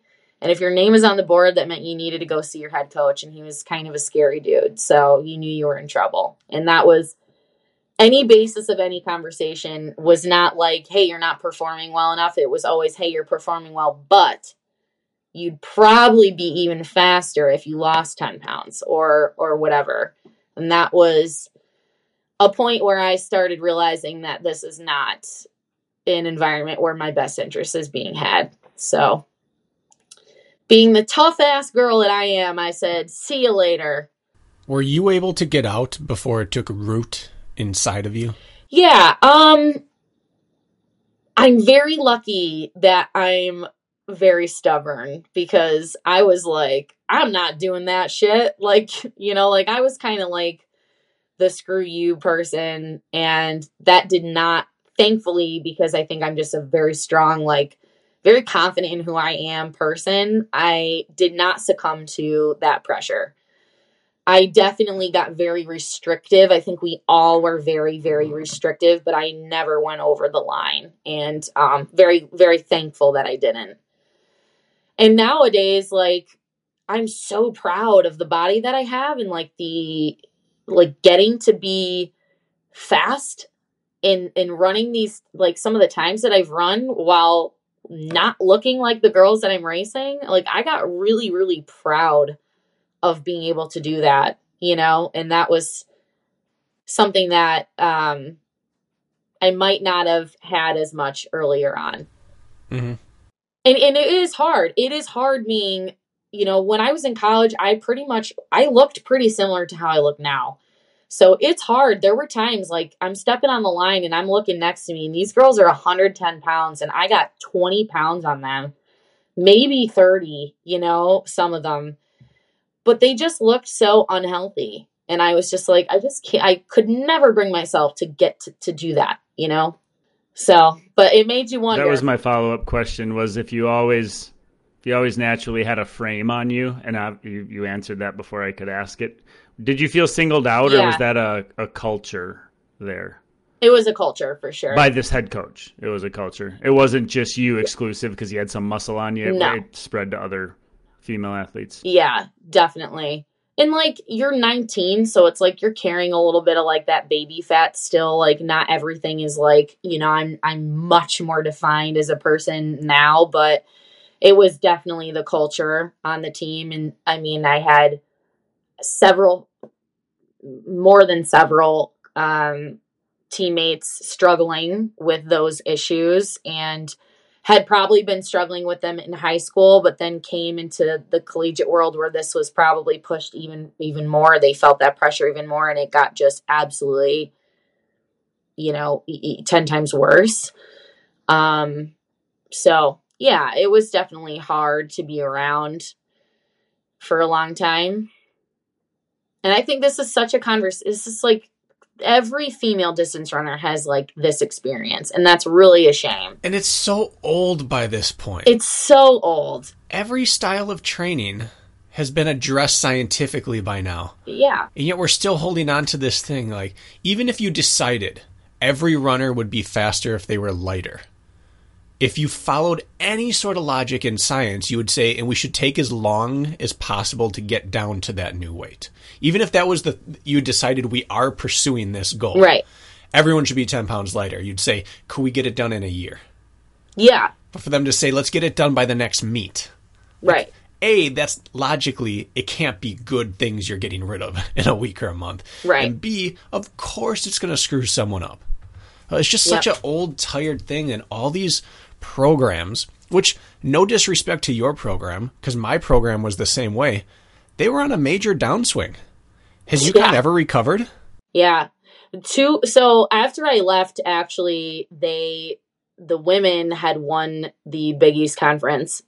So, but not off the base of their distance runners. No, we did in cross country. Oh, they did 1 year? Yeah, 1 year. Yeah, like the year I left. And the men and women had some 800 runners and milers for a little bit, but never a good distance program. Never a good distance program, really. And that seems to be the thread. Like, you're grasping at straws because you don't know how to build a program. So let's just try to make everyone lighter. It's just It's so old by this point. So old, and it was like, so looking back on it, it's like so confusing because my strengths are strength. Like, I'm a power runner. Like, this is why I'm good at, or was good at distances. Like, I wasn't a 10K runner in college, even though I've run good 10K times. Like, I am a great 5K runner. I am a great 3K runner. Like, that was my wheelhouse. Why do I need to weigh 100 pounds to be good at that? It like I was doing well where I was. So it's like, there was so much, like, looking back on it, I'm like, this just never even made any sense, you know? And they're like, you'll cut 5 seconds off your mile time if you lose 10 pounds. Like, I don't like that ratio, you know? Only 5 seconds, that's it. You know what I mean? Like, I better be cutting 30 off if I'm losing 10 pounds. Like, because it's going to be hard for me to lose 10 pounds when you don't have a lot to lose. And this is just your body type, you know? But clearly, like, having this body type has paid off because this is, like, I'm doing hybrid and I feel like I have, thankfully, the right tools to be successful in this. I'm fast enough. I'm arguably faster than my running times arguably are faster than all of the women I race against, and I can throw up weight. So it's like, clearly it coincides in a positive way for what I'm doing now. Well, what's the long-term ramification of one route versus the other? If you promote a better weight and stronger body, okay, you have the tools to be healthy or successful at sport or life for the rest of your life. Yeah. And if you promote the other one, you're playing with fire that you're never going to be able to do anything without mental hangups your entire life. There are many of the women that I was on my team that were phenomenal athletes in college, and they don't even do anything anymore. They don't run anymore. They don't compete anymore. And I'm sure, knowing who they are, that a lot of it was because of all of those things that they went through, which is really sad. Well, it's short-sighted and selfish by the coaches, yes, is what it is. I saw a thread recently. It was somebody on one of our distance running threads that said, if you take a serious look at the best D3 collegiate distance runners and you take a serious look at the best D1 collegiate distance runners and you fast forward 15 or 20 years, about to the age of 40, say most D3 powerhouses would wipe the floor with the D1 powerhouses if you took the same rosters and put them 15 or 20 years ahead, because a lot of the D1 programmings are so demanding and so damaging. Mm-hmm. And not that every D3 program is healthy, but there is a different feel to them. And yeah, not to use myself as the example, but I'm 40 and still thriving on my endurance training, and I have teammates who are kicking butt.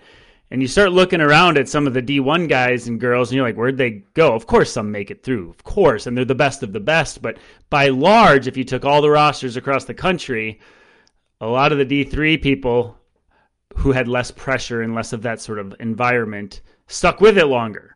And a lot of your former teammates are no longer even interested in putting on their running shoes because of it. It's just an interesting dynamic that you hear. A follow-up question I had for you, you're talking about speed and times, and people aspire, they want to know what the best of the best are doing in this sport and what is attainable. And so I kind of want a comparative. We do like to talk speed and the pointy end of the spear. How fast were you running in high school and college, like some of your bests? And then could you compare that like to now? Like, I think people are curious, like what speed does it take to be a potential world championship in hybrid? Like what time trialing, what would you be at now? I'm curious about then and now as far as that goes. Okay, so obviously cross country is a little bit different. So it's not like a road 5K, but I was usually an 18, 19 minute 5K cross girl. And I live in upstate New York. So like these courses are hilly. So running 18 minutes is like, you don't have that many people around you going in the 17s, like where I live. But now as in a older person, I like even just, maybe 5-6 weeks ago, I ran a 17:20 5K time trial by myself. My fastest time is 16:42. I've consistently run low 17 5Ks though, like 17:12, 17:20. That's usually the realm I'm in. I had an amazing day that one day. I had Jarrett Newby. I had 2 other local hammer guys that were running like 15, 16 minutes in this race with me, and I ran my first mile in 5:08, so not how I would. Is it your PR 5:05? Yeah, yeah, dude, wild. So not how I would approach running this 5K, but the gritty athlete I am can just like hang on for dear life. So it's funny because I'm like not that different of a miler than I am for like a 5K. I think I get like better with the grittiness of like the distance and like the hurt, which is like really funny. So not how I would. Can I stop you for a second there? Yeah. Kirk, her PR in the mile is 5:05 and she went out at 5:08 for a 5K. But the 5:05 was in college, and this is like, I'm like 30 at this point. But it wasn't smart. Let's just say, Kirk, that you were a 4:10 miler, even fit in college. Can you imagine going out at 4:15 for a 5K? What would happen to you 60 seconds later? Not even 60 seconds later. So this was like a race that happened like during COVID, and we had no races, and I got really excited, and I just took off. Well, you were on 15:55 pace through the mile, so let's talk about how that ended then. So did it end at? We slowed way down to like 5:30. I might have even hit 5:40. I don't remember exactly, but all I know is, and like, then I'm running, finishing, and I'm looking at my watch, and like, I'm yelling to my coach. I'm like, I'm going to break 17. He's like, well, it's not over yet. Like, keep going. Like, you're not done. Like, I had like the 0.1 left still, and I'm like doing the math in my head. So it was pretty funny, but yeah, having the guys to chase is like why that even ended up happening. So if currently I ran within, I'll even say 10 seconds of my current mile PR, like if whatever I could run today in a mile, if I went 10 seconds off that for a mile and tried to run 2 more, I don't think I could run within a minute, maybe a minute and a half of my 5K potential. Yeah. It's kind of outrageous. It's an asinine thing to do. You want to run your best 5K, you better go out in low 5 and pray for dear life for the second 2 miles, because that's what I was doing. But you're also implying that you probably had better mile fitness then. Like you probably, if you mile time trialed, would have run faster than 5:05. So it's not, an apples to apples comparison. At that point in my running, still blasphemy. In my workouts, I was doing mile repeats in sub 5:20 for like 5. Like I was no joke. Like my workouts were really good. Like I was working. And that's when I was running like 120 for the half, 121 for the half. Half was never a great distance for me personally. Like I just couldn't quite hang on to that like 6-minute pace or faster for that duration. But yeah, like 5K, 10K, even maybe 15K, I feel like I was really strong at in my late 20s, early 30s. And it's carried over. Like I do one speed workout where it's just a speed workout every week. And I'm hitting paces that I've hit like, years ago. And so that's really cool to see, because it's a totally different, like I'm doing so much more training. Like back then I was like just running and lifting like 3 days a week. And the lifting was not crazy heavy. It was just to like keep some base strength, not get injured. And so now compared to what I'm doing, the fact that I'm still pretty similar running wise, but have built my strength up so much more has been like a really cool experience for me. So I'm really stoked about that. So, and it kind of like hybrid, like really goes like, it's kind of crushing the belief that you can't be strong and fast at the same time as a distance runner. And I love that because I hated that narrative so much. Mm-hmm. I constantly am working on breaking that narrative myself, even though I haven't dipped in the hybrid space yet. But I want to get to a number of things with you, and we have like 15 to 20 minutes tops. So you need to, tell us what happened after UConn, and we need to, between there and then finding Hyrox, we need to bridge that gap. Can you walk us through all of that? I know it's a longer timeline, but what happened? Yeah. So I very quickly out of college ended up having my daughter. I was just running and working out, but really after college, right after college, I didn't really have any desire to be like super competitive in running, but like I'd still just run like every day for health and just because I love to run. And then after I had my daughter, I ran with her in a jogger for 4 straight years, almost every day. In the middle of that, she was about 2. I actually had back surgery. I had like a severe herniated disc. So that was a big like halt for me athletically. I think I probably would have gotten into competitive running a little bit sooner in my 20s. Like I was like 25 when this happened. And had it not been for that, because that really put me back, like I could barely run a mile or 2 for a long time without like being in like a lot of pain. But like 6 months, 7 months after I had that surgery is when I really started like trying to get back into the racing scene. So, and I started coaching then too, high school. And I think that really started helping motivate me. like myself, I had a couple really, really, really talented athletes. One actually had a full ride to Georgetown, and he's been incredibly, incredibly successful, and I'm sure will go pro and have, his chance at that.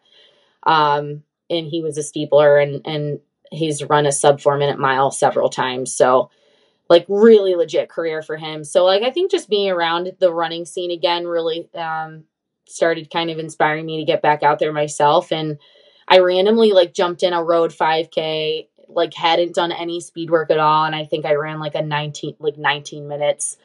So I was like, okay, like I still got a little something, like I could work, like we can work with this. This is not bad, And I got hooked up with a coach locally, and that's kind of like where it started to take off. So I was like 26, and I just started kind of then getting into the road running scene. And here, like, that was kind of the beginning of like what's led me here. And then when COVID happened and a lot of the races got shut down, I started really getting into lifting more, like heavier lifting. I started doing some powerlifting training.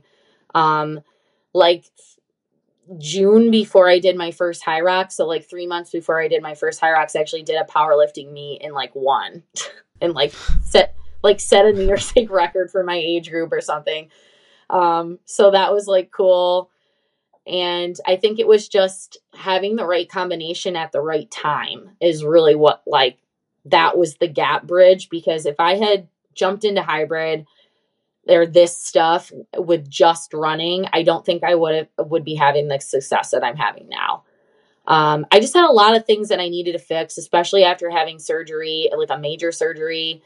I would go in and out of having back issues still because I never, like, you have surgery, but I never fixed the root cause of the issue, which was weakness.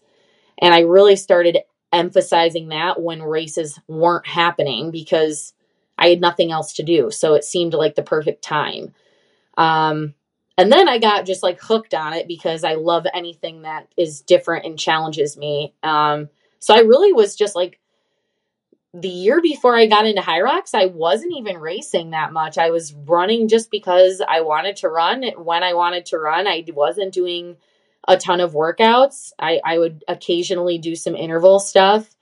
But that was really about it. And then Jarrett Newby is actually the one who told me about Hyrox. So I owe a lot to him. That's why I have so many nice things to say about him at the beginning of this podcast. Because he's the one who was like, hey, I think you should try this. There's a race in New York in September. I know I hear about this like 4 months before I did my first race. And I started working with Rich 6 weeks before my first race, Hyrox race. So not very long. I didn't really have a ton of time, training hybrid before I started competing. So that's kind of the story. It's interesting that you paired them in a vacuum. Yeah. Got really good at running, then you worked a ton on powerlifting, and then you found the sport and put them all together. You missed the block of compromised lap counting. But other than that, like, you showed up with a pretty solid skill set for how to attack this sport. Yeah. The other part of it was during that like COVID time thing, gyms were closed. My friends and I did a Murph together, and we did a couple like prep workouts where we'd meet at a track, and I kind of naturally end up always leading these things.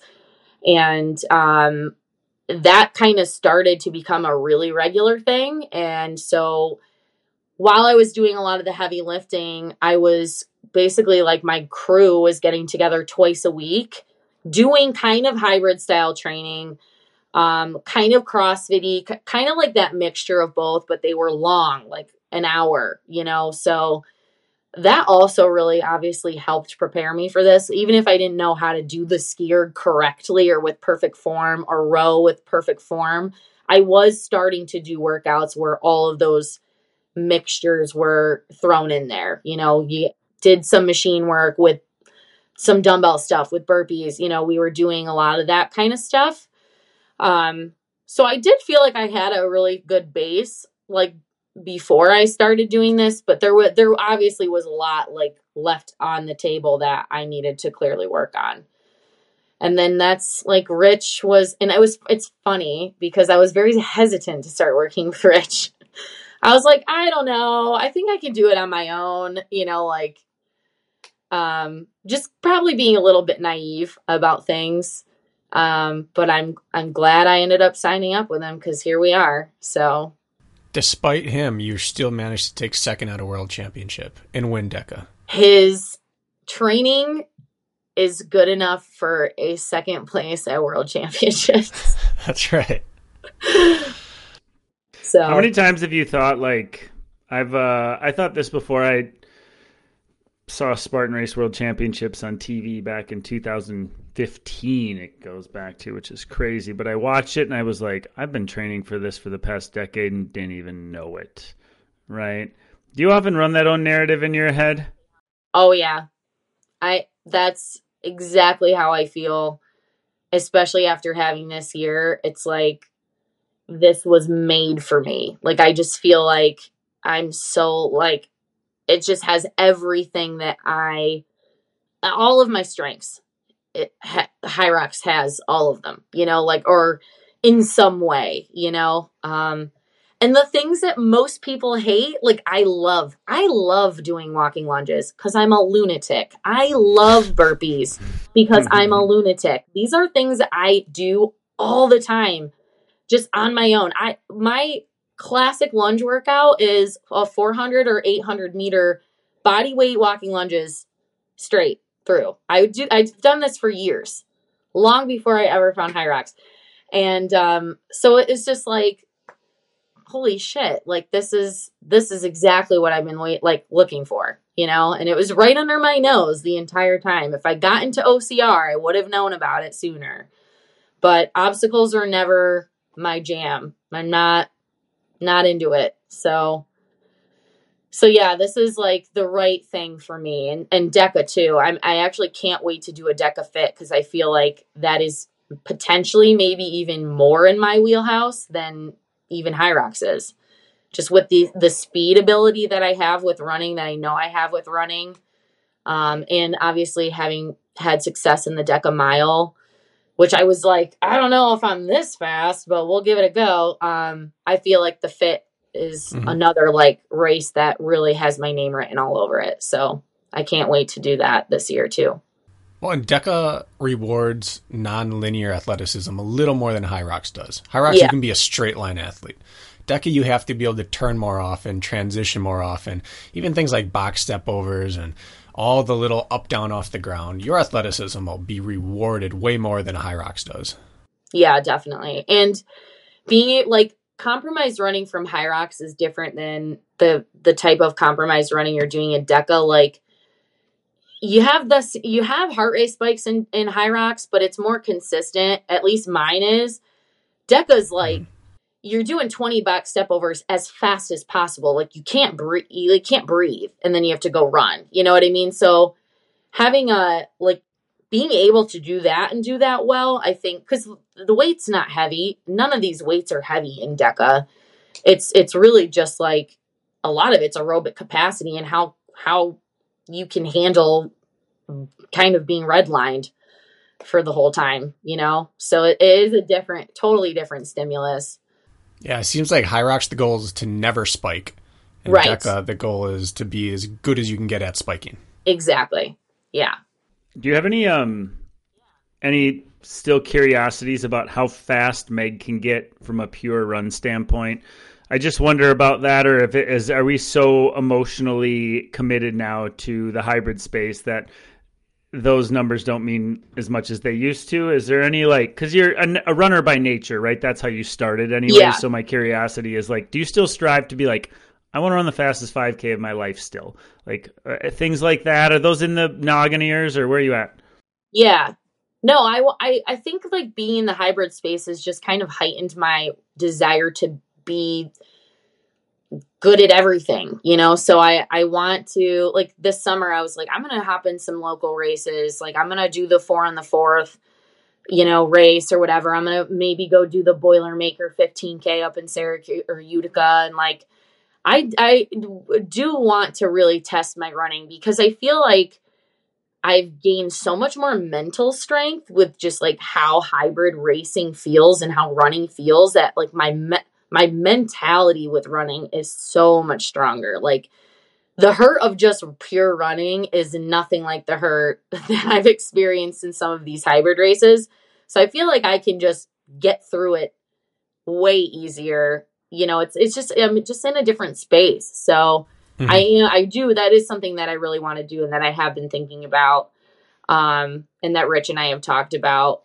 And I don't know, like, I kind of want to test my half again. Like, there's like a lot of things I want to try, as long as they, coincide with the different seasons of hybrid racing. But I certainly don't think that doing an intense running program is going to hurt me. So yeah, so there's definitely that desire. And I've never done a marathon. That's still something that I want to do. I was training for my first one and they all got shut down. I was at like 20-mile long runs at that point. So I was very disappointed that I never got to really like test that out. So like, these are all things that I would love to do, but timing is the key. Maybe when I'm a little more washed up with hybrid, I'll switch over to like real long stuff. But I got to keep this speed going that I have. And I need to get that mile time under 5 minutes. Like, this is not good. Not If you would have just kicked from 300 to 400 of your 5K, you would have gone under. Exactly. Yeah. Yeah. You're 30, right? How old are you? I'm going to be 32 on Monday. Oh, happy early birthday. Thank you. So you're young 30s. I know time feels like it's really ticking by, but still a lot of like years to still like grab onto all this. That's for sure. I had, yeah. The other thing I wanted to get from you before we wrap up here is, again, people like to shoot for things and they like to understand expectations or goals to set for themselves. Full-time job, single mother, lots of traveling for racing. Like, what kind of training volume is Meg Jacoby trying to squeeze into 7 days each week? Could you just walk us through? You don't have to give away all the sauce, of course, but like, what volume does that look like for you? Yeah, so I'm still doing like pretty high running mileage. I run 50 to 60 miles a week. I do a long run that's like 13 miles at least every week. 12 to 13, I guess. My running programming honestly looks pretty similar to what you would be doing if you were just running, like just being a pure runner. Other than the fact that some of my running workouts are obviously like Hyrox style workouts, so it's with stations, but I still always do like one tracker speed interval workout that's just that. So yeah, I mean, my mileage is pretty high. Like when I was running a few years back, I was running about 70 miles a week. So I'm not that far below that with all the other stuff. I lift 2 days a week, like kind of strict, like a full upper day, full lower day, but I do a ton. I go to a CrossFit gym. I do a lot of Metcon work to keep strength up, because you can't just like I can't go do like a powerlifting workout for 2 hours, like a full leg day, and then go run fast the next day. So I've kind of learned that I have to kind of keep trying to keep the strength up, but the volume a little bit lower for like the lifting that I would have been doing in the past. It's a little bit hard to maintain both things. Yeah. And then I'm probably putting 20 hours a week in, I would guess. It's a lot. 3 hours a day, at least, more than likely, of working out. That's pretty standard. There are days where I work out like 4 times. It's crazy, but not all of it is like intense. It's some things, it's like an 8-mile easy run. And then I do a 40-minute like machine workout. So some things are lower impact, even if it seems like I'm doing so much at a time. But yeah, like I would guess that one of the only people doing more volume than me is like Dylan Scott. You should keep it that way. Yeah, definitely. But it's been working for me. I've been pretty injury free during all of this as well. And that's the biggest key for me. And I think I had started to see a little bit of like, when I first started getting into this, I wasn't doing quite as much volume, and then obviously learned pretty quickly, like, if this is something that I'm going to get really good at, I need to put a little bit more work in. And that adjustment period, I remember, like, I started having those, like, not sleeping great, just maybe got a little too high with the volume a little too quickly. And so I think I've got it really down for me now, and I'm in a good place with it. Yeah. Well, it's getting to the point in our sports, OCR and hybrid, that it's like any other endurance sport. You can't contend for a world title without being over 15 hours per week anymore. Yeah, and definitely. It legitimizes the sport, I think, when it requires such a high input to get any output out of it. Right. I think that the thing about that is, like, people think like 3 hours every day. Well, like a one Hyrox, if I do a full Hyrox workout, that's a 2-mile warm up. I'm doing 8 to 10K of volume, just running plus stations in that workout. And then I'm doing a 2-mile cool down. I'm easily getting, it's taking me almost 2 hours, and I'm getting 10 miles of running in just that one workout. So like, people think 60 miles is so much, and it is, but it's easy to get there. It really isn't that hard when you put all of the pieces together. So, well, break it down, it's like if you really just split time, you're probably actual running time on feet 8 hours a week, but there's also time between your warm up and your cool down and interval reps, and so those get stretched out. But running on feet's maybe 8 hours, and then you add in 3 hours or 2 to 3 hours of machine work, and now you're at 11 to 12 hours, and then you have your strength training and mobility, and you'd be pretty surprised how quickly, like, getting to 15 hours, I can make that happen. It takes a sacrifice, but it starts to add up pretty quick when you start actually doing the math. But I would say probably 8 hours of that is time on feet. Definitely. I know my running is my strength. So for me, that's like the number one priority of all the work that I do, is like the running needs to be the number one thing. And I think I know a lot of people hate hearing this who do Hyrox, especially the people that don't love running, but you're not going to see improvement if you're not a good runner. You're not going to, Hyrox has so much running in it, whether we like it or not. 5 miles is not nothing. It's a lot. You can't fake it, So, and I feel like that's where most people have that's the biggest area that you can potentially improve, is running for the vast majority of people, especially like we're looking at the age group people. It's like, there's only so much time that you can cut off a sled push or a row, because you're potentially sacrificing something in another area. If you go too hard on this or too hard on this, then it impacts other things. Running is the part of the puzzle that I think for most people, if they can improve that, they're going to be golden. Well, people won't like hearing 15 hours a week, 60 miles. It's not hard. Again, things are relative, but it's not the hardest part of the equation. No. 15 to 20 hours isn't the hardest part. It's fitting it in and waking up to do it, or staying awake to do it at the end of the day, or squeezing it in on a break. That's the hardest part. Exactly. Almost anyone on the planet could work out for 2 hours a day. Yeah. 3 hours a day, if they got to choose what the modality of workout was. It's where do you put it with a life? That's the challenging part. Yeah, no, and it definitely is. And so for me, it's split up, and it's, some time in the morning before work, and then some time in the evening after work. And sometimes it's even time after that.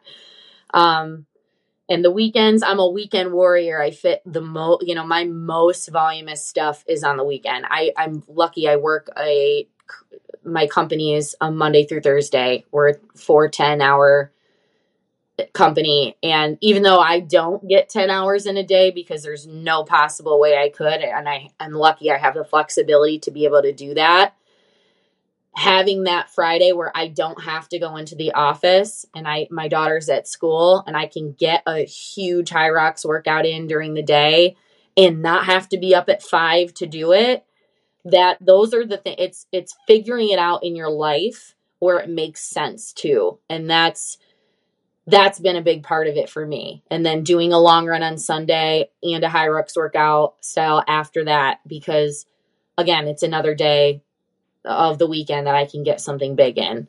So yeah, those are like the key pieces for me is that kind of stuff. And it's also just, I got to a point when I was pure running where I stopped allowing it. I stopped allowing there to be excuses. And again, this is a very intense mindset to have, but I was like, nope, like the day going wonky, things happening that derail the day or change the plan, it's no longer an excuse for me. I will figure it out and I will make it happen regardless. And a lot of that means getting up really early to do it. And I know like people hate that, and a lot of people don't like working in the morning or working out in the morning, but that was kind of like where I got myself and pre all of this. And that's a huge part of why I've been able to do this now. Just getting in that groove of like, it doesn't matter what happens, life throws at me, I'm getting it done no matter what. Kirk, we talked a while, maybe a month ago, and the things we notice with athletes, the trends, that the successful ones, they make their decisions before the competition starts, so that when it gets bad or when things go off the rails or when it just is miserable, there isn't a decision to be made because they already made it. They just do what has to be done. It's the same exact thing we're seeing here with training. That once the decision isn't a factor anymore, like I've already decided, when whatever happens, it doesn't matter. Yeah. Then you get it done. And it's way easier said than done. It is way easier said than done. It's important that you made it ahead of time. Yes. And that was one of my biggest things with Hyrox too, was like I came in, I ran a 106 with I had a penalty for the lap issue. And I was like, oh, I remember talking with Rich and being like, what do you think? Like, you think this time will hold? Do you think I need to go do another race? And he's like, no, I think you'll hold.